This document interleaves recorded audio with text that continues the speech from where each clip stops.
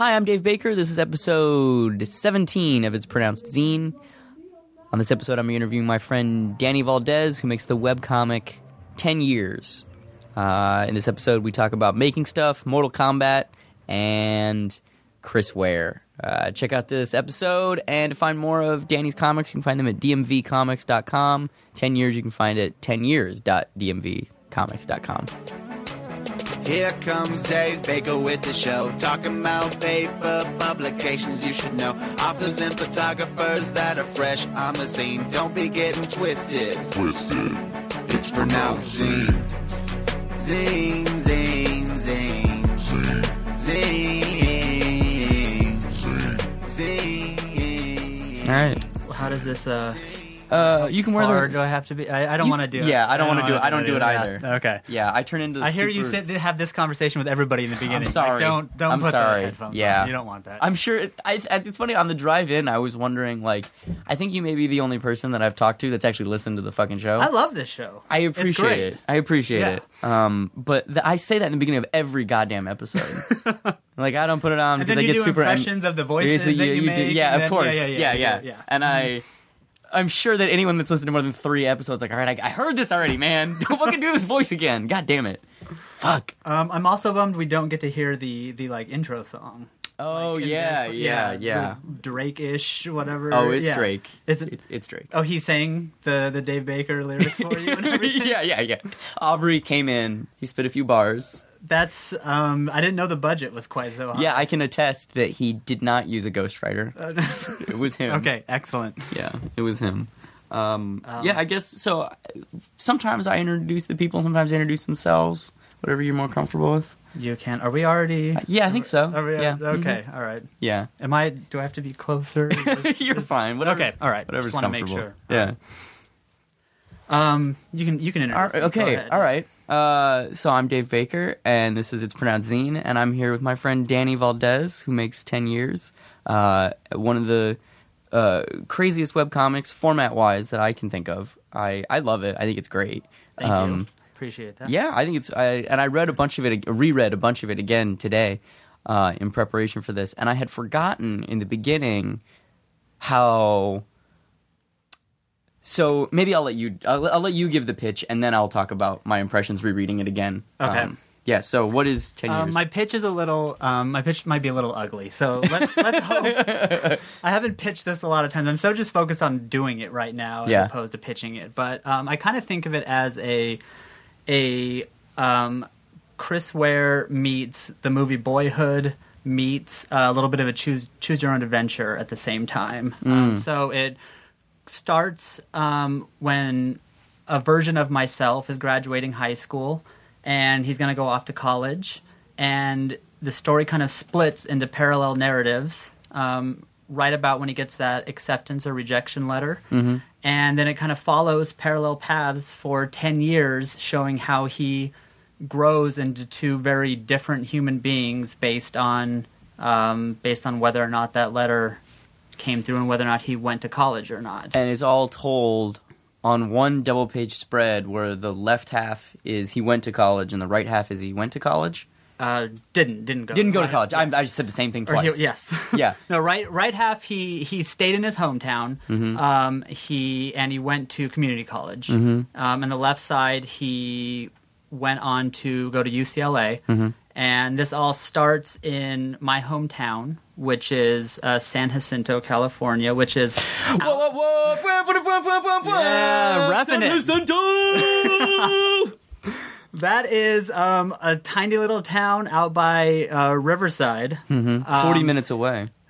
That's being very like generous with traffic. 40 minutes away. Hey man, that's just what it says in the comic. I don't know this shit. Okay. Maybe it did. Yeah. Yeah. So it's about 2 hours from here. So that's one of the things that I liked, is that a 2-hour drive from here to my hometown doesn't seem like you'd run into drastic cultural and political and just value differences between the 2 communities. But I feel that you actually do, and that's why I wanted to show, as this person ages over 10 years, the differences that the different environments that he's in and how that shapes him very differently. the thing that I think is most striking about it is your sense of design. Obviously you like Chris Ware. Like, that's what... Yeah, we're going to say the word Chris Ware a lot. No, but I think, as opposed to Chris Ware, who sometimes makes me want to die, because it is so fucking bleak. It's quite bleak, yeah. It's so bleak, and also, we both know I love tiny panels. Anybody who's seen anything I draw... love tiny panels. Love tiny panels. Mm-hmm. You do as well, so does our friend Chris Ware. However, maybe this is just me being shitty, but sometimes Chris Ware likes too many shitty tiny panels for me. It's like, it's not even... It's literally a guy sitting there. Nothing has changed, but you know that he's redrawn it 30 times. Yeah, well, that's the part I love. He doesn't cut and paste or copy and paste anything. He redraws that damn panel over and over again. Mm-hmm. Which, normally I'm the king of stats. I'm like, fuck yeah, stats forever! But when he's actually doing it like that, it really kind of stresses me out. Like, it takes me out of the narrative because I think of... that guy just being so sad and so alone. Because maybe that's just because I know too much about Chris Ware and how fucking sad and alone he Possibly, is. but I know a lot about him too, and those don't bother me. Do those get you excited? It can. I get much more. His tiny panels I get excited about. Your tiny panels. There's one that you did of Joan exploding in thoughts around. Mm-hmm. Nobody can see the gestures I'm making, but yeah. Those sorts of things that really make you... It's so easy to read through a comics page in 5 seconds and just read the dialogue and go through. And I love when there's small drawings that pull you in and force you to really get a lot of detail and pick up on just pieces of an experience. Mm-hmm. I think I heard Chris Ware actually talk about before that a lot of times what he's doing... he might be setting a scene in a kitchen or something, but then he'll have all these little tiny panels around sometimes that maybe have a clock or this vase over here, or just random bits from the scene. And as he explained it, he kind of said that he thought that was more how our memory really works, is remembering bits and pieces of things, and that's how we're experiencing it instead of just strictly panel-to-panel dialogue. I mean, I know for me firsthand, that's exactly, specifically the Joan stuff in Action Hospital towards the end. That's literally what I was trying to do. It's the her specifically, she has 4 or 5 iconographic things that relate to her. It's the Doom Dropper, leaves, fucking her ex-girlfriend's nose, her ex-girlfriend's ear, hair over the ear, her fingers.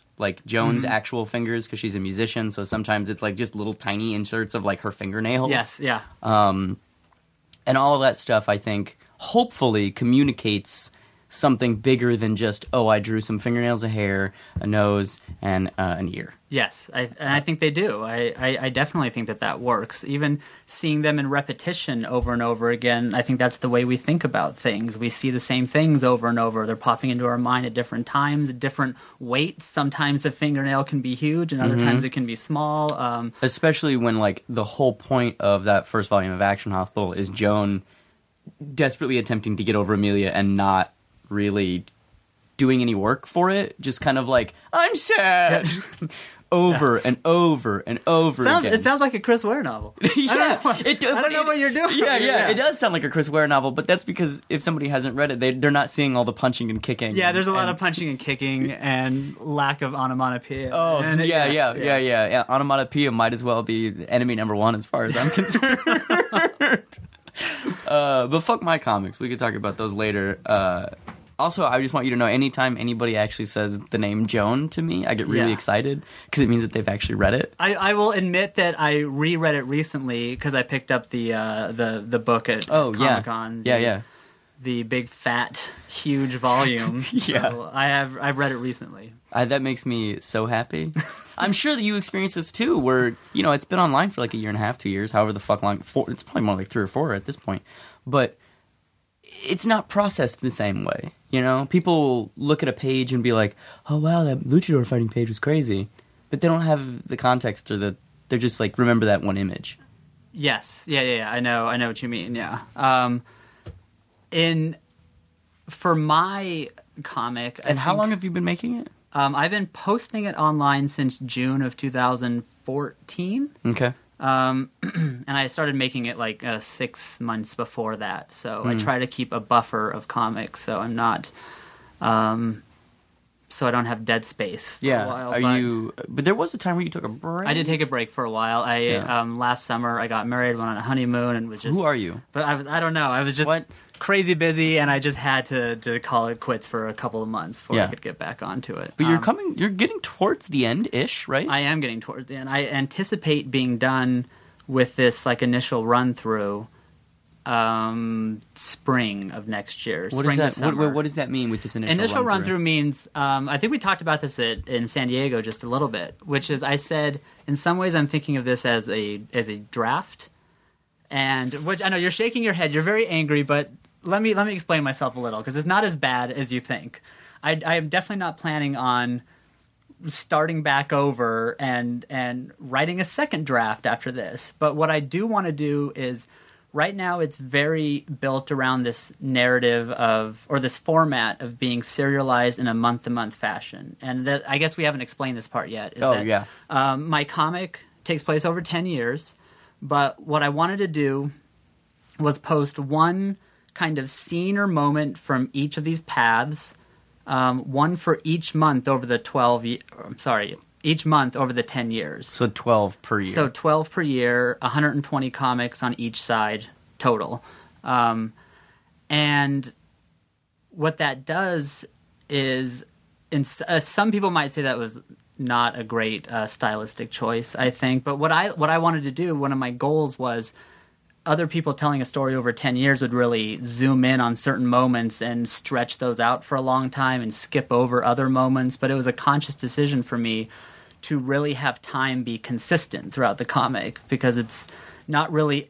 The comic isn't supposed to be about as much of single ups and downs for either side as much as it's supposed to be about the kind of tension in between over time as you see these two people grow into different versions. So with that being said, I do think, though, that the way I've been updating it, I've been posting 1 month every time I post. And I think that when I read through it as a finished product is a bit limiting. I feel like it maybe isn't as organic and cohesive a read as it could or should be. So I kind of want to go in and start making some tweaks just to make it flow as a more single finished product instead of reading like a webcomic that was published one page at a time or one comic at a time. I hear what you're saying, but I would say that I think that's arguably its biggest strength in its current state, and maybe when you go in and if you do end up changing things, maybe it'll be better than maybe I'm just short-sighted and can only see what's in front of me. You know, people don't know what they want until they see it. But I would say that right now, the biggest strength that the book has is that each one of those moments for that month is so pared down, even when it's just like... And you hit the button a couple times where it's your character and the best... What's the best friend's character name in the timeline where you don't go to college? Don't go to college is Eric? Yeah. Maybe? Yeah, okay. Where in the beginning, like, you guys just go out to dinner, like, multiple times. Yeah, that was kind of the point. Yeah, exactly. No, it's awesome. And if you were to, let's say, make things more organic, smooth out some of those transitions, make some of the moments a little bit more, quote-unquote, dramatic or meatier, I don't know necessarily what you have in mind, but I think you would lose some of that stark contrast. When reading it week to week, I think it loses some of that. Reading it in one sitting, you really feel that, like I... When I was reading it today, I got really, like, upset because it made me feel like I was still in Arizona. Like, I had never escaped, and I was like, fuck, I know that life of just sitting in In-N-Out Burger at, like, fucking 10 p.m. on a Friday and being like, what is there to do? Like, fuck all of this. Like, I've been there, literally. And... Because I love In-N-Out and I just don't go anywhere else. No, I'm joking. But also In-N-Out, if you want to pay me, that'd be cool. I would take that as well. I'll take it. Fuck it. I'll take free hamburgers. That's right? Yeah. Even if you guys are religious, I don't give a shit. I'll renounce my devout atheism. That's the one thing I'll allow. That's fine. Yeah. I'll allow that one. Yeah. Like the repetition of simultaneous beats and plays really well because it's this rhythmic thing. And then I found myself as a reader playing into that choose your own adventure thing, alternating which side I read first. And sometimes you have like center narratives too, which are really, really cool. Yes. Which I don't know how that would work in print because that would get eaten by the... Yeah, this is... But in the context of a webcomic, like those center narratives, I would almost like to see you do more with because it's so... I don't even know. It's so not the common American language in terms of comics, right? Yes. You know, it's not fucking top left, bottom right, 4 panels on a page, people talking, then a guy punches somebody, cliffhanger, come back next week. Like, that's fine. I've written books like that. You have to do that sometimes to get from point A to point B for the overall plot. But in your book specifically, the tension between... The existential tension is just so goddamn palpable. I'm really excited to hear you say that because that was that's something that's very important to me in this book. And as you brought up, the transition to print might be problematic, and that's one of the reasons I'm also thinking about how to tweak so that maybe I could do maybe print it like 300, the Frank Miller hardcover, where like along the wide books, yes. Something like that. But then I have a problem that some are much longer than others, so it doesn't. So anyway, moving on. Yeah. But it's very important to me that both sides are visible at one time. Very important. That was just... I feel like a lot of comic creators know this general rule that if you're going to have some sort of a surprise or reveal, you always want to do it on a page flip, right? You don't want to do it in the bottom right corner. Because you know that when you open that page, you can see it down there. And that's why, and I'm kind of working in the opposite direction here, is that I want you to see both, because even if you can only literally read one side at a time, you can get some gist that these things are happening simultaneously. That maybe you have some idea that this panel over here looks like Danny in L.A. is out in the city, and it looks bustling and it looks busy. But Danny at home is kind of, I'm seeing out of the corner of my eye, he's just sitting in a fast food restaurant. Like, I like this tension that you can see. And yeah, that was just very important to me to get. So I think the next two things that I'd like to bring up are, one, your figures, and two, your establishing shots. So one, figures, I think it's really fucking funny that they're all like giant little kid heads. Like, I think it's fucking hilarious. This is something that I would maybe do a little differently if I could start the book. Yeah. I got some feedback. Or somebody gets in a car accident and all of a sudden everybody is like more like normal proportions. The world changed. No, but I actually really like it. I mean, I've gotten some feedback that sometimes it's hard to tell characters apart, or it's hard to tell age differences or stuff like that because the faces are so just kind of round and similar. Yeah. In this kind of like South Park way. But now I guess South Park they have highly detailed faces, and they're not just all round heads anymore like they were in the beginning. I wouldn't know. I don't really watch that show anymore. I don't really watch either, but... Yeah, season 59 or whatever the fuck they're in. So the question I have then, specifically about figures, is, was that a choice, or was it a stylistic thing? Because that's kind of the way you naturally are. Because I don't even know what you draw outside of this comic. I barely draw anymore. I'm beginning I used to have drawing parties at my house, and you would come with your laptop, with a computer, and work on the fucking strip. On the comic on the computer. Yeah. Otherwise, I feel like I'm wasting time, and I'm not working on my comic. Yeah. I hear that. Fuck yeah. Yeah. My style. Okay, so if we rewind a little bit, I didn't really okay, I'm really going to rewind. That's fine. Yours growing too. Up. Kind of, yes. Okay. No, when I was... Do you want me to set it up better? Really, Do you want me to be like, Danny, who are your artistic influences? How did you start making things? Because that's how I usually start things. Okay, we'll do this then, yeah. All right, so Danny, I really like your comic. I think it's really cool. What got you into comics? How'd you start making stuff? Great question, Dave. Let me... So I really didn't get into comics for quite a while, reading comics at least. Like a lot of kids my age, I was into things like Ghostbusters and Batman and Ninja Turtles, and I drew all the time when I was young, and I would draw my version of fan art, I guess, when I was 5 years old. Before that was really like a term. Before that was a term, yeah. But I didn't read comics at all. Even though a couple of these characters that I liked had their roots in comics, it wasn't really my thing. I was aware of them. My dad kind of collected comics when he was a kid, so he had some laying around, and I would kind of look at them every now and then. But Dad, what's Classics Illustrated?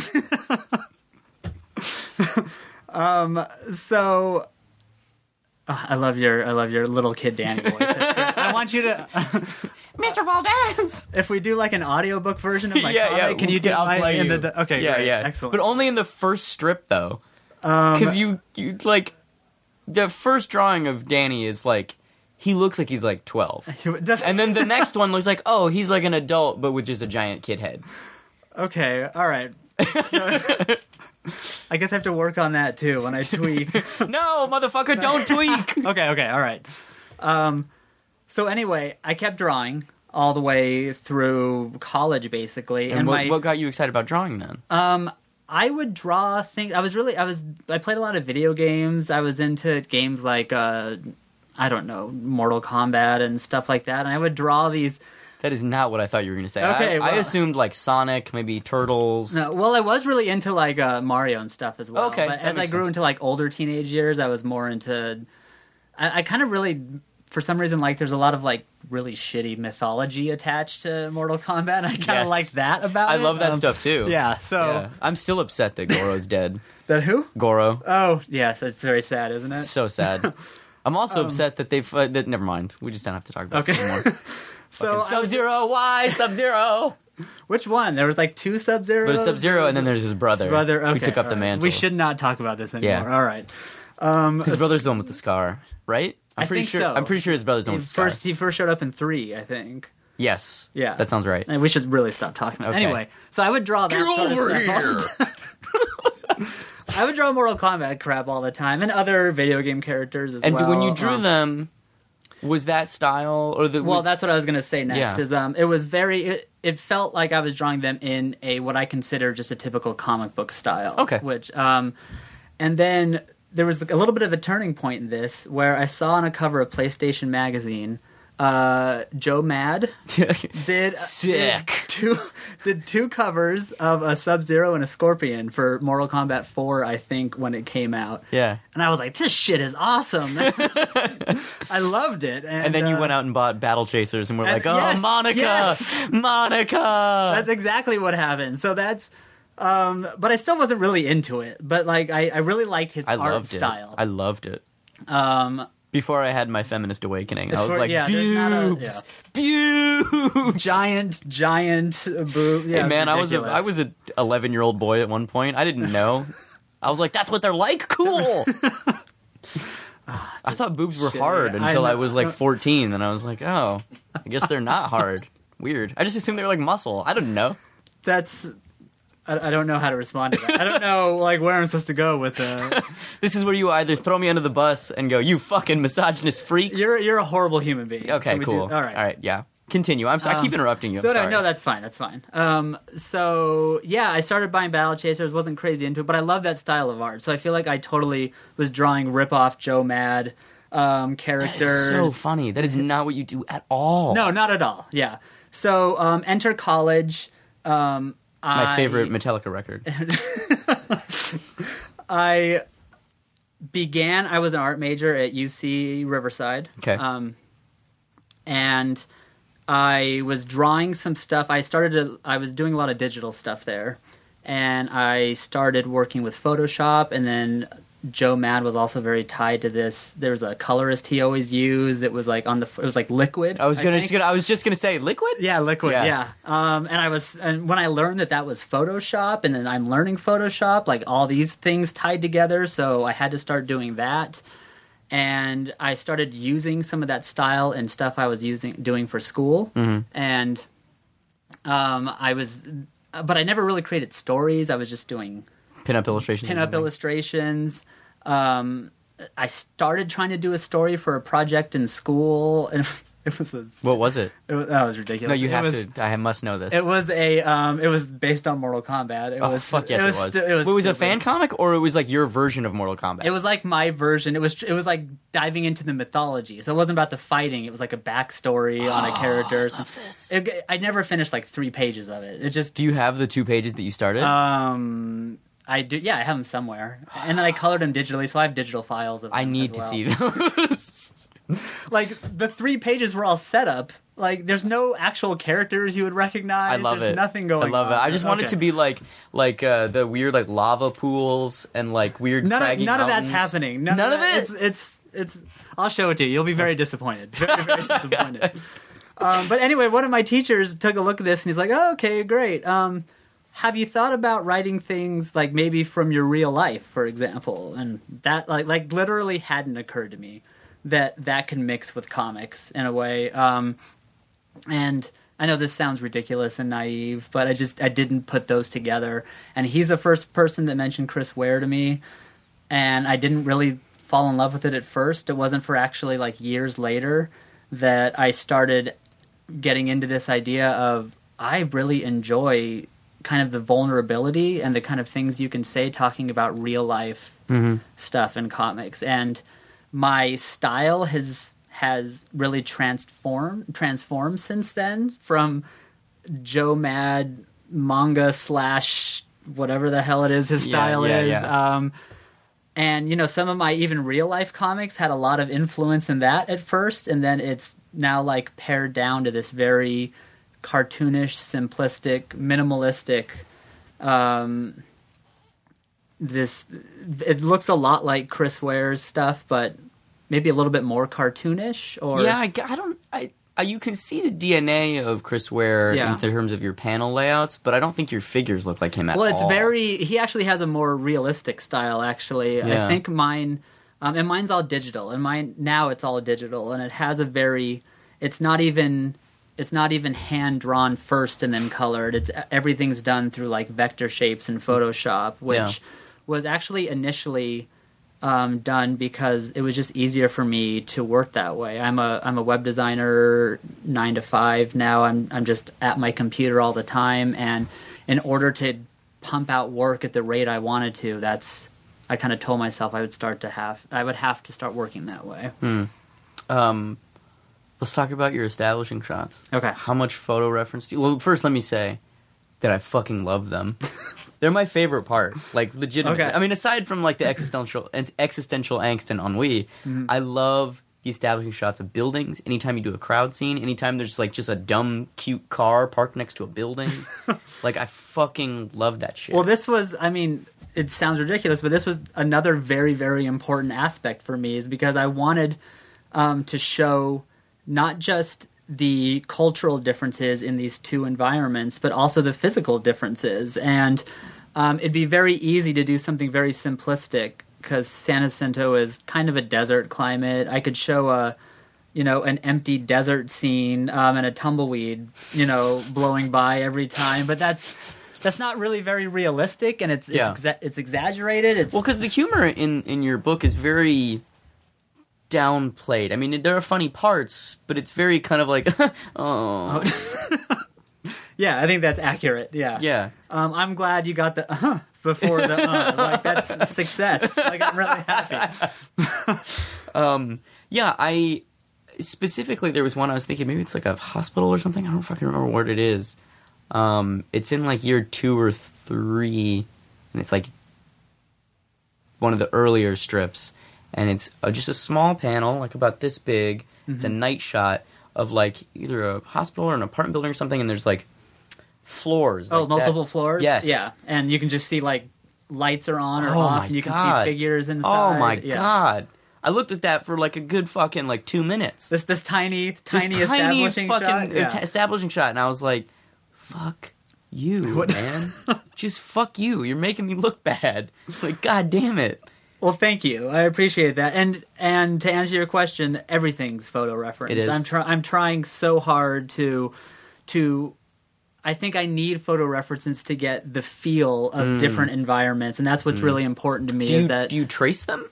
Trace them? Very rarely. Okay. I think I have traced a couple things, but I'm usually looking at a photo reference and drawing it from a slightly different angle, or sometimes I kind of cobble things together that aren't literally accurate if I kind of need to for the shot. Right. But I try it as much as I can to keep things grounded in reality. And it's important to me that the UCLA guy, for example, when he's in the apartments around campus, that even one establishing shot can feel like a campus apartment complex.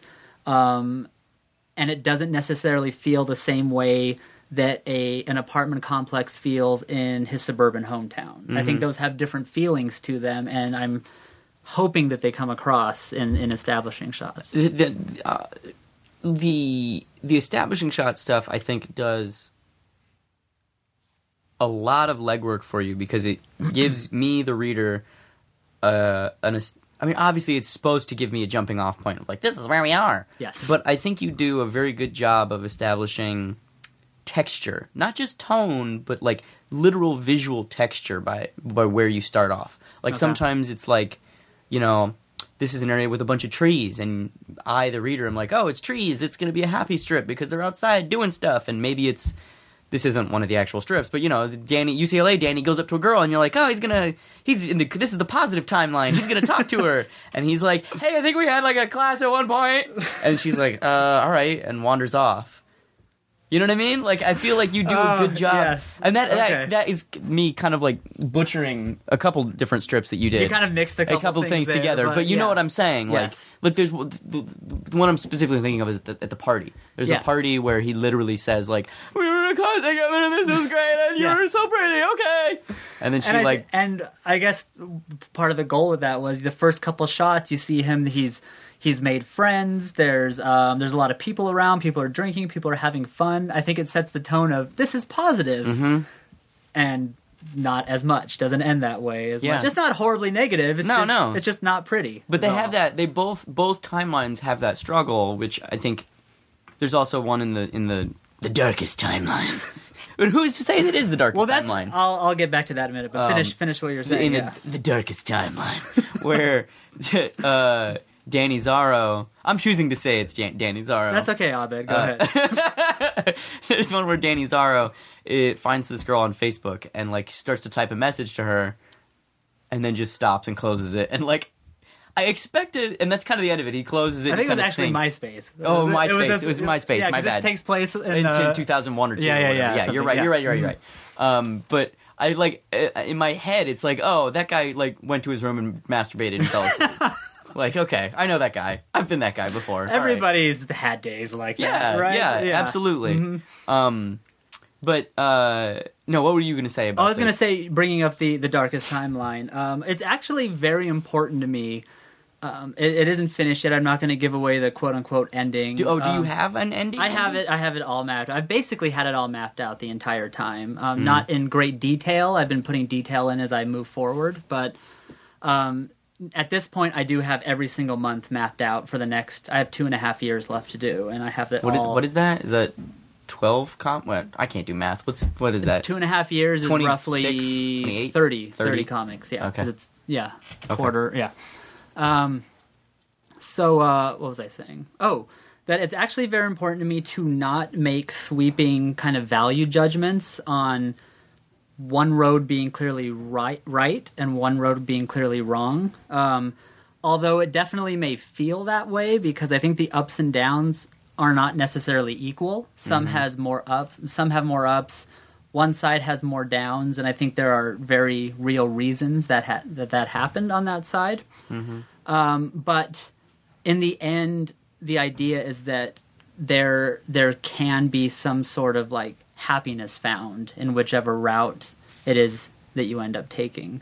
And with that, even a lot of the philosophies or values or ideologies that these two different characters might hold, I'm trying to limit myself from being too judgmental in the presentation of what side is clearly right and what side is clearly wrong. Except Even though for in the darkest sometimes I timeline do. where Danny Zarro rapes that woman to death. Well, other was- than when we bring up the R word, but Yeah, that that was too a rough, far for me. That was Yeah. a rough comic. Yeah, I didn't but the enjoy that. establishing shot. The was gorgeous. establishing shot was great. We can get that out in post, right? The Yeah, whole yeah, rape talk? Okay, totally, yeah. That's good. Yeah. What do you have plans to do? So you've got it all mapped out. Do you have plans to do more? Or do you want to do other projects and not edit this thing? More of these two timelines. Yeah, I don't continuing know. on? Yeah, I was reading it today and I was thinking, is there a sequel to this, or do you I just don't go and do know. other things? I mean, I'm very interested in how these two different human beings with, as I just said, different political leanings, different ideas on religion, how they progress through the world. I think of something, for example, it's for like looking at my Facebook feed right now. Every time an African American man gets shot by the police, my Facebook feed, you can see everybody that I knew from high school by what they're posting and everybody that I met in the last 10 or 15 years. Just the opinions are starkly different. And I want to continue talking about this, so Yeah. finish what you're Okay, saying, because yes, I want to yeah. continue on that. so I feel like taking these two versions of myself and how environment may have shaped me in different ways, I'm interested with ideas like Black Lives Matter and how would that, like, how would these two characters interact with that? So yeah, I mean, in some ways, I think about things like that and taking it more because the story that I'm telling stops in 2010. So yeah, there's material to Because you're still alive, so because I'm still theoretically alive. you could still do it. And again, this isn't like it's not. There's two versions. They both can't be true, and sometimes neither side is true. Yeah. It's not necessarily autobiographical, but it's inspired by a lot of things. That's from real another life. thing. When I was reading it, I wondered: did you ever contemplate not making it Danny, Yes, or and making it no. not Danny? I think maybe. What if his name was George, and then you could really? Yes, then I can really play with it. I don't know. For some reason, I'm kind of excited about the idea of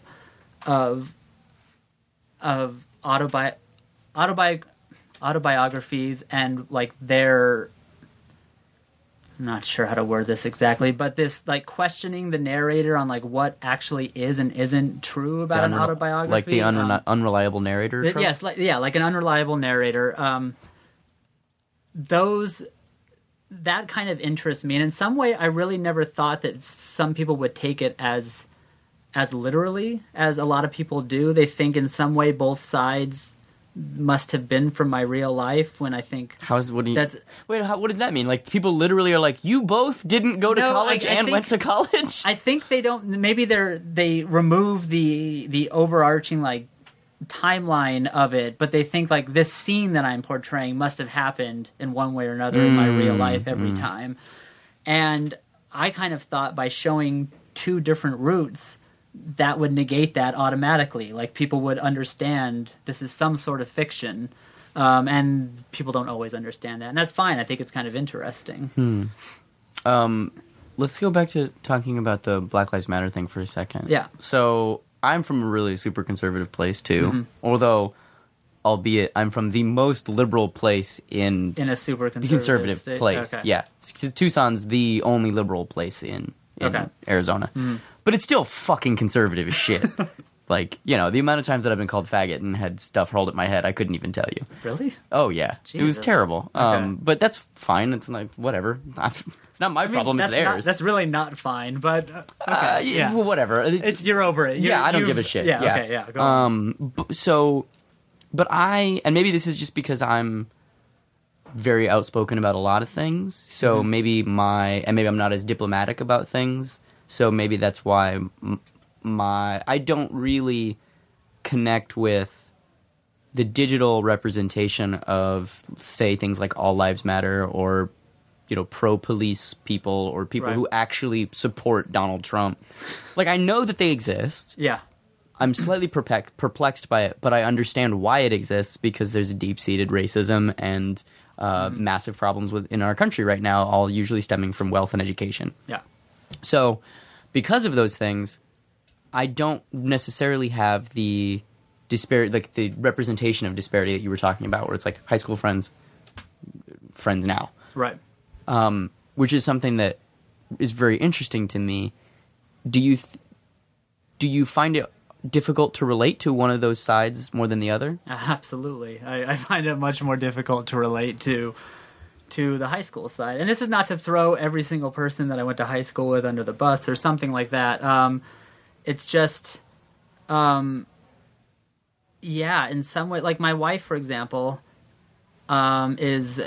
she was in an English department. She got her PhD in literature, and those kind of departments are always known for are often very, very liberal. She's like incredibly liberal, and I look at her Facebook feed, and to some extent, it's like Donald Trump doesn't really exist except for some like mythical person, who would actually be for this. But in some ways, I think it gives me a lot more sympathy. Might be the wrong word, but I think I can understand where people come from a little bit more when you see it presented not just as a villain, as the opposing, as the bad side, but you see people who are legitimately invested in some of these viewpoints. And while I oftentimes disagree with them, it humanizes it a little bit, I guess. And that's one thing that I'm trying to get across in the comic as well, is humanizing different viewpoints, I think. Because my experience with that is just utterly soul-crushing.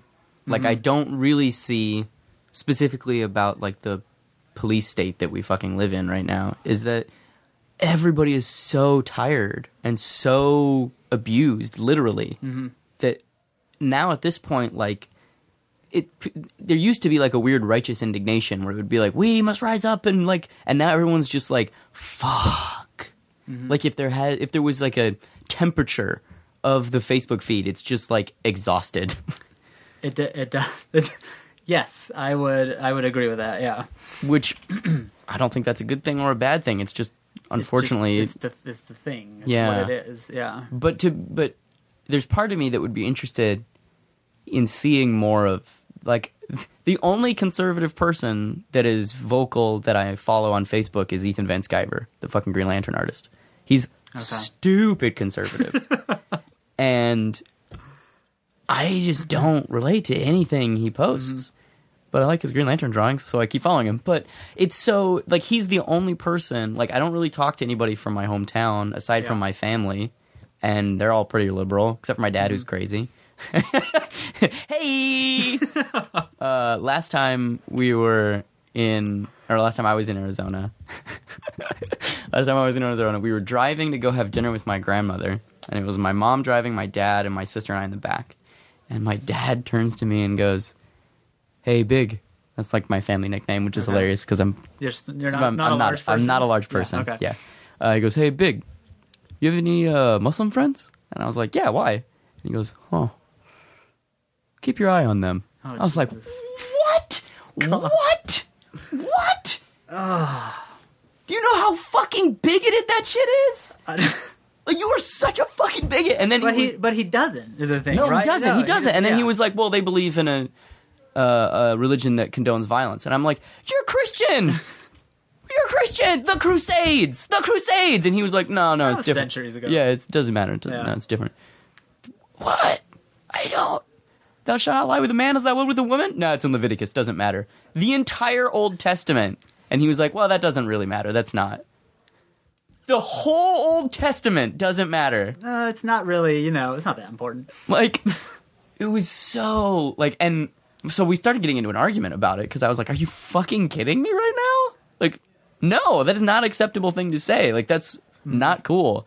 And then my mom was like, we're just going to have dinner. We're just going to have dinner. I feel like I went through a very, militant atheist phase. I feel like I did ago. too. Yeah, I think we all have. After a while, I think you just learn nobody's mind ever gets changed from a screaming match or from an argument. Like those are, I feel like for myself, because I grew up loosely Christian, and it's deciding that I was going to step away from that over time took a lot of small seeds that were planted over a very long period of time. And if somebody was screaming at me that Jesus doesn't exist or whatever, like that wouldn't have really mattered then.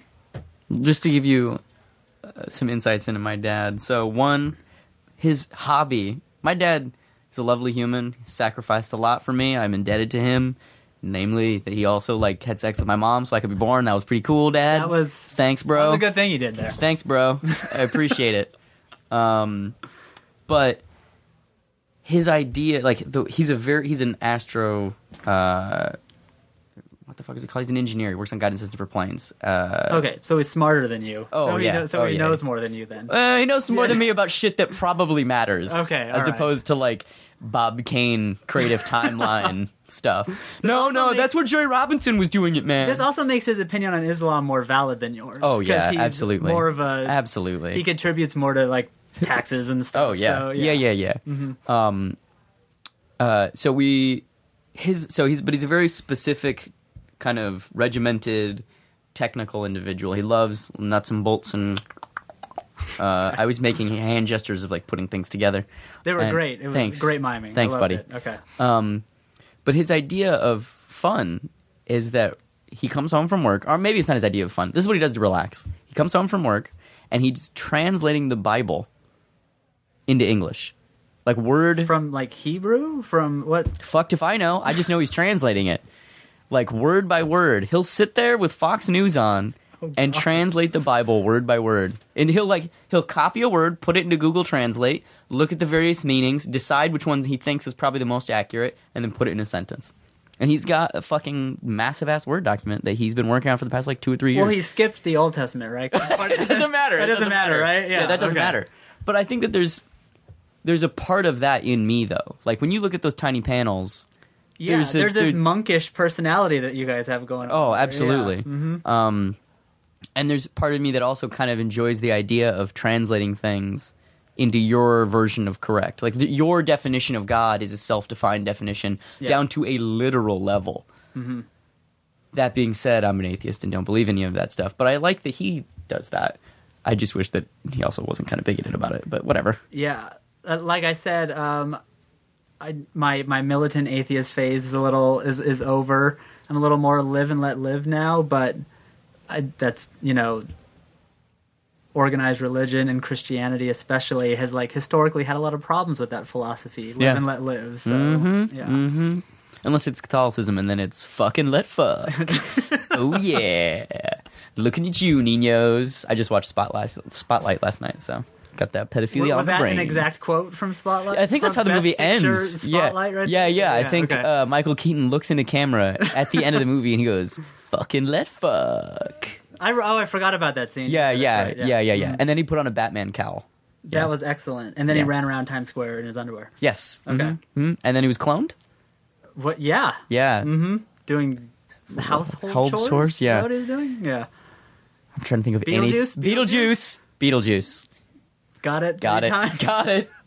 That's all I've got. Yeah, let's talk about other things involving your comic and or creative habits. Okay. Usually, I ask people about tabling and convention stuff, but you're pretty just I make this fucking thing. The comic. Yeah, I'm a horrible salesperson. You seem perfectly fine to me. Well, I guess maybe I can't see myself. Well, I would like to see myself, but I don't. Can't because you have eyes inside your head and you don't have a mirror? Yes, that's one reason. That was my old dad joke. Good joke. Sorry, guys. Sorry. No, I can't. I would like to someday have a finished printed version of this work. We won't call it a graphic novel. We'll call it a very long comic book. Yeah, or just a comic book. Yeah, no, or just a comic book, yeah. And I would like to have it in hand and go around trying to sell it and strike up conversations and do dances for people like you do. But It's just not on the agenda quite yet. Is it eventually when you have? I when it's don't know. finished? Well, part of the problem is getting this thing into print, even to begin with. That's a giant hurdle to work out in and of itself. So we'll see. I want it. I know you want it. I want it. Yeah. I want it. I want you to come to conventions with us. I really want to. I want to find a way to get it into print, and I do feel like part of my reorganization that you're very against includes making changes that might make it easier to work into print. Do you have specific goals then in terms of a career in the arts?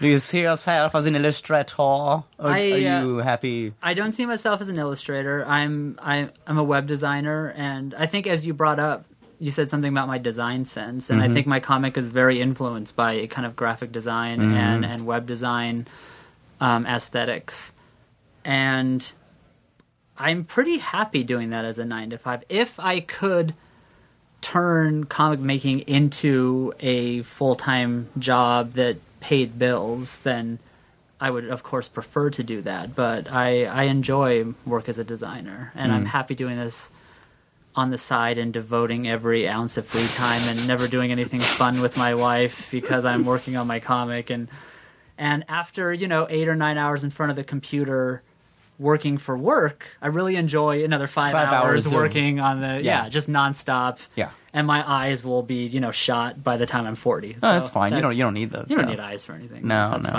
fine. Do you read a lot of comics right now? Like, are you reading a bunch I don't read a ton. I read some.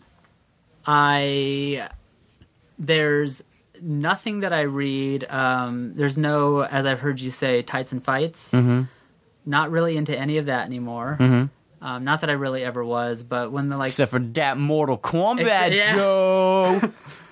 I did go through a little Batman phase after I kind of started getting into comics in college, and like the Nolan movies were coming out. I started reading some. They hold a special place in my heart. They do to a lot of people. Yeah. Well, it makes me unique. Yeah. They like Christopher Nolan Batman movies. It's very. Did you see that Heath Ledger? He was really good as the Joker. Did you hear about that? Heath Ledger. Yeah. I'm a big fan of Heath Ledger. French. Yeah. Okay. Yeah. Anyway, so not reading, but people still think because I went through this phase that I really, really love Batman, and they hand me like any Batman comic that they get their hands on. Like, you got to read this new 52 bullshit something. And I'm like, I don't really care about that. I had a very specific Batman that I liked, which was grounded in realism, and if there was any supernatural anything, I threw it away. I was like, Superman's in this? They'll throw it in the trash. I don't really care. So what kind of stuff are you reading? But I do read does that mean you read Action Hospital and we're like, fuck this, give me some amount of human emotion. Stop punching. No, I love Action Hospital because there's so much of you. Well, to be honest, I really love the stuff that you do with it because there's a lot of playing with form in it. And in fact, brand new stuff I saw you working. Were you doing some sort of like side scroller? I'm looking forward to seeing that. That looks awesome. I'm doing a side scroller double page in 19, and actually, last night and tonight I'm doing. So it's kind of like how Suicide Forest is, where it's one environment where people move around. Yeah, I'm doing that, but it's going to be like 18 pages laid out like in an L, and so the characters will like bust through a wall. They're like walking through, and it's like an elevator shaft, and they'll fight down the elevator shaft, and then fight like crash into the ground, sit there for a moment, and then fight along the ground and bust through walls, going like this. So the page will be here, and you'll go like that, kind of like an animation technique, which makes no sense to the people listening. No, all the miming that you just did is completely lost on them. You'll put up like a diagram for them to download, right? Okay. Yeah. Was that partially inspired? I have not seen like a Marvel movie or TV show since Iron Man 2, like 10 years ago. Mm-hmm. But I didn't a Daredevil scene get some internet play where they did like a side-scrolling fight scene in a hallway? Oh yeah, it's a single take. Yeah, in the first season. Yeah. Is this similar? Was this inspired at all? No, it's more. Okay. I was watching a documentary on Disney Studios in the like the 50s, and they showed At that right now, I think the longest single pan in animation history is the Max from MTV. But at that point, I think it was either Snow White or the Black Cauldron. It was one of them has like a 2-minute single take pan, and the way they did Snow that, White, like the first full length, yeah, like, that it topped out there, basically. Yeah, basically, okay. yeah. Well, at that point in time, that was also the most expensive movie that had been made. Period. Okay. Because Disney was insane and was like, yes. "Fuck you, Jews! Do it over again." Like that dude hated Jews. He hated them. I did not know this. Oh yeah, he was a crazy germaphobe and an anti-Semite. Fantastic. Yeah. Oh, Disney. Yeah. There's Love all kinds of stuff. Like that's the reason why. That's one of the driving forces to why there's an animation guild, because all the Jewish animators banded together and formed kind of like the bedrock for all the other animators to be like, oh, those guys are working for the biggest fucking company and they're like willing to lose their jobs because their jobs are awful because Disney's terrible. Wow. So we will all support them and do this. Yeah. Oh. Yeah, he hated Jews. Hated them. Good to know. Yeah. My wife's a Jew. Yeah, this is where we have to boycott Disney. Yeah. Well, at this point, I kind of feel like it's... You think they'd move past that? I think maybe. You think there's some like archives down in there? Yeah, maybe. Really, you never know. All right. That's what I'm hoping DC will do that and just move past the employing rapists and keep abusing fucking creators. We'll see. Probably not. But I'm hoping they move past it and treat their employees better. Nobody likes treating their employees well. Basically anybody. Like, it's a lot cheaper to treat them poorly. Did you know that? Yeah. The sad thing with that is that I could say, well, Apple treats their people really well. They pay them shitloads of money. The ones in the U.S. The ones in the U.S. Yeah, that's what I was just going to say. The ones that aren't slaves. Yes, yeah. Yeah, I don't know. Capitalism, it's fucked. It's fantastic. Yeah. Anyway, how do we get out? What were we talking about? I don't know. Oh, we're talking about Action Hospital because I cut you off and I was joking around that you don't like my book. Yeah. But I'm going to do some page turn stuff with like panels that are going to disappear and reappear as you turn pages where people are moving around within a singular environment. That's awesome. So that sounds a lot like the Maguire book that you and I talked about Home? Here. Oh, here. Yeah. Which is, as I think you explained on a previous episode. Oh, maybe. I think you brought it up that the entire book takes place in one scene, but that scene is through thousands and thousands of years. So you see this one plot of land when there's dinosaurs on it, when there's Neanderthals on it, when colonial houses are being built, when it's a modern house. I think it might even go into the future at some point. I don't remember, but yeah, it's and all there's that, like weird blips of narrative that get thrown in, and you're going back and forth, and sometimes the single page is broken up into multiple panels where you're seeing multiple slices of different timelines, but all in the same location. Things like that are the kind of books that get me excited, even though in the end I didn't actually love that book. It was a little too narratively thin for me. Yeah. I think that's what most people say about Suicide Forest, too. Really? Yeah. Oh, Suicide Forest. Yeah, where they're like, I mean, I get it, but like... I could see the argument that does it have a feeling of like I don't want to say like a one trick, but there's like a one arc. And that's it. I mean, that's I mean, for better or for worse, that's what you were doing. That's the whole fucking point. Yeah. So when someone's like, but it was just kind of like a weird little one thing, like, yeah, that's kind of what it was. Yeah. I mean, I don't. You stood at my table and flipped through the entirety before you bought it. Drawing after drawing of this same bedroom. Yes. Yeah. I keep cutting you off. I'm sorry. So no, I don't remember what I was saying. Here, that got you excited? That kind of stuff gets me excited. I read usually smaller, kind of quiet, introspective types of books. So I feel like when like Adrian Tomine has something come out, I'm usually interested in reading something like that. Didn't he just put out a new book? He did. Killing? Time and Killing.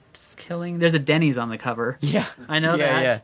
Yeah. I went and saw him speak at Skylight cool. for that. And I actually didn't know how to pronounce his name until he said it at that. I've always said Adrian Tomine. Tomine? I used to say Tomine. Oh. It's Tomina, I guess. Interesting. That's what I've learned, yes. Tomina or Tomine? One of the two. Now I'm forgetting. It was like 6 months ago, damn it. Danny, God. you know this.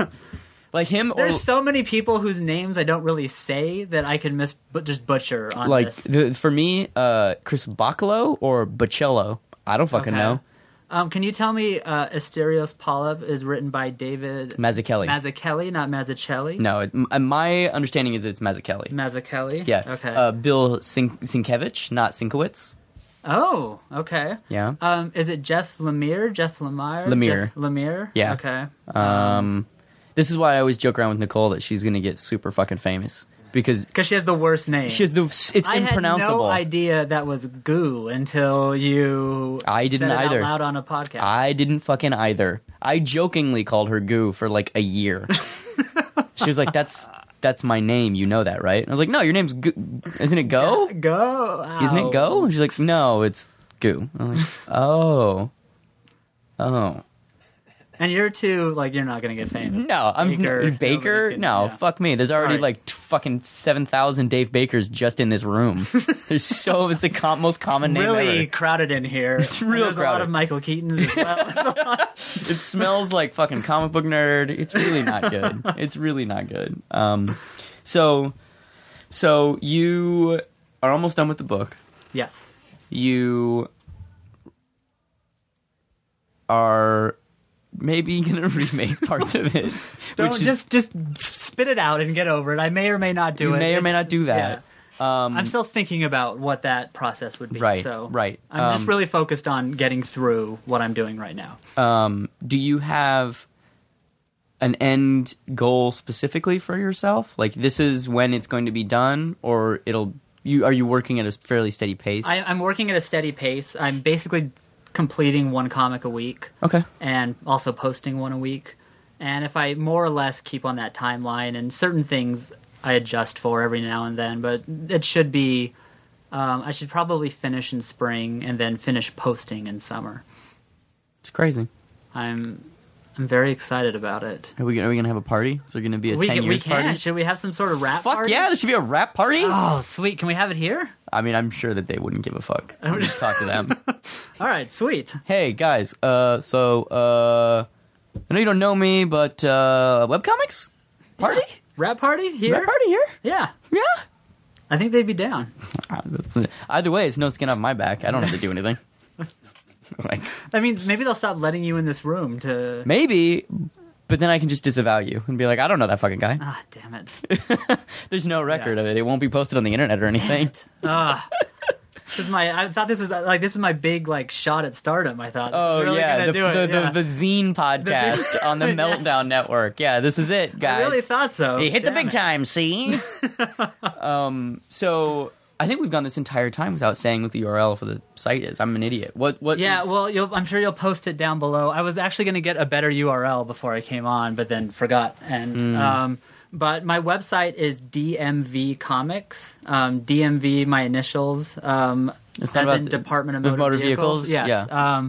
I think I thought that was clever when I was 18 or something. DMV Comics. And the web comic is called 10 Years, so you can get there directly by going to 10years.dmvcomics.com. Or just Googling 10 years Danny Valdez. Yes, yeah, Yeah. you can do that as well. Yeah, that's what I did earlier today. I was like, I remember the URL is something fucking super crazy. Danny Valdez, 10 years later. Is that really super crazy? Is it nuts? No, it's crazy. Shit. I wouldn't All even right. know. I'll get a How do you even better- spell that? There's like 2 dots in it? What does that even mean? I know, an H and 2 T's and a What P. the It's- fuck? I don't know. That's it's crazy. fucking crazy. That's Technology. crazy. Do you have any closing thoughts or any? I don't. Are we closing? Is it time I guess already? I don't. We usually do about an hour. Okay. I don't think I have any closing thoughts. Okay.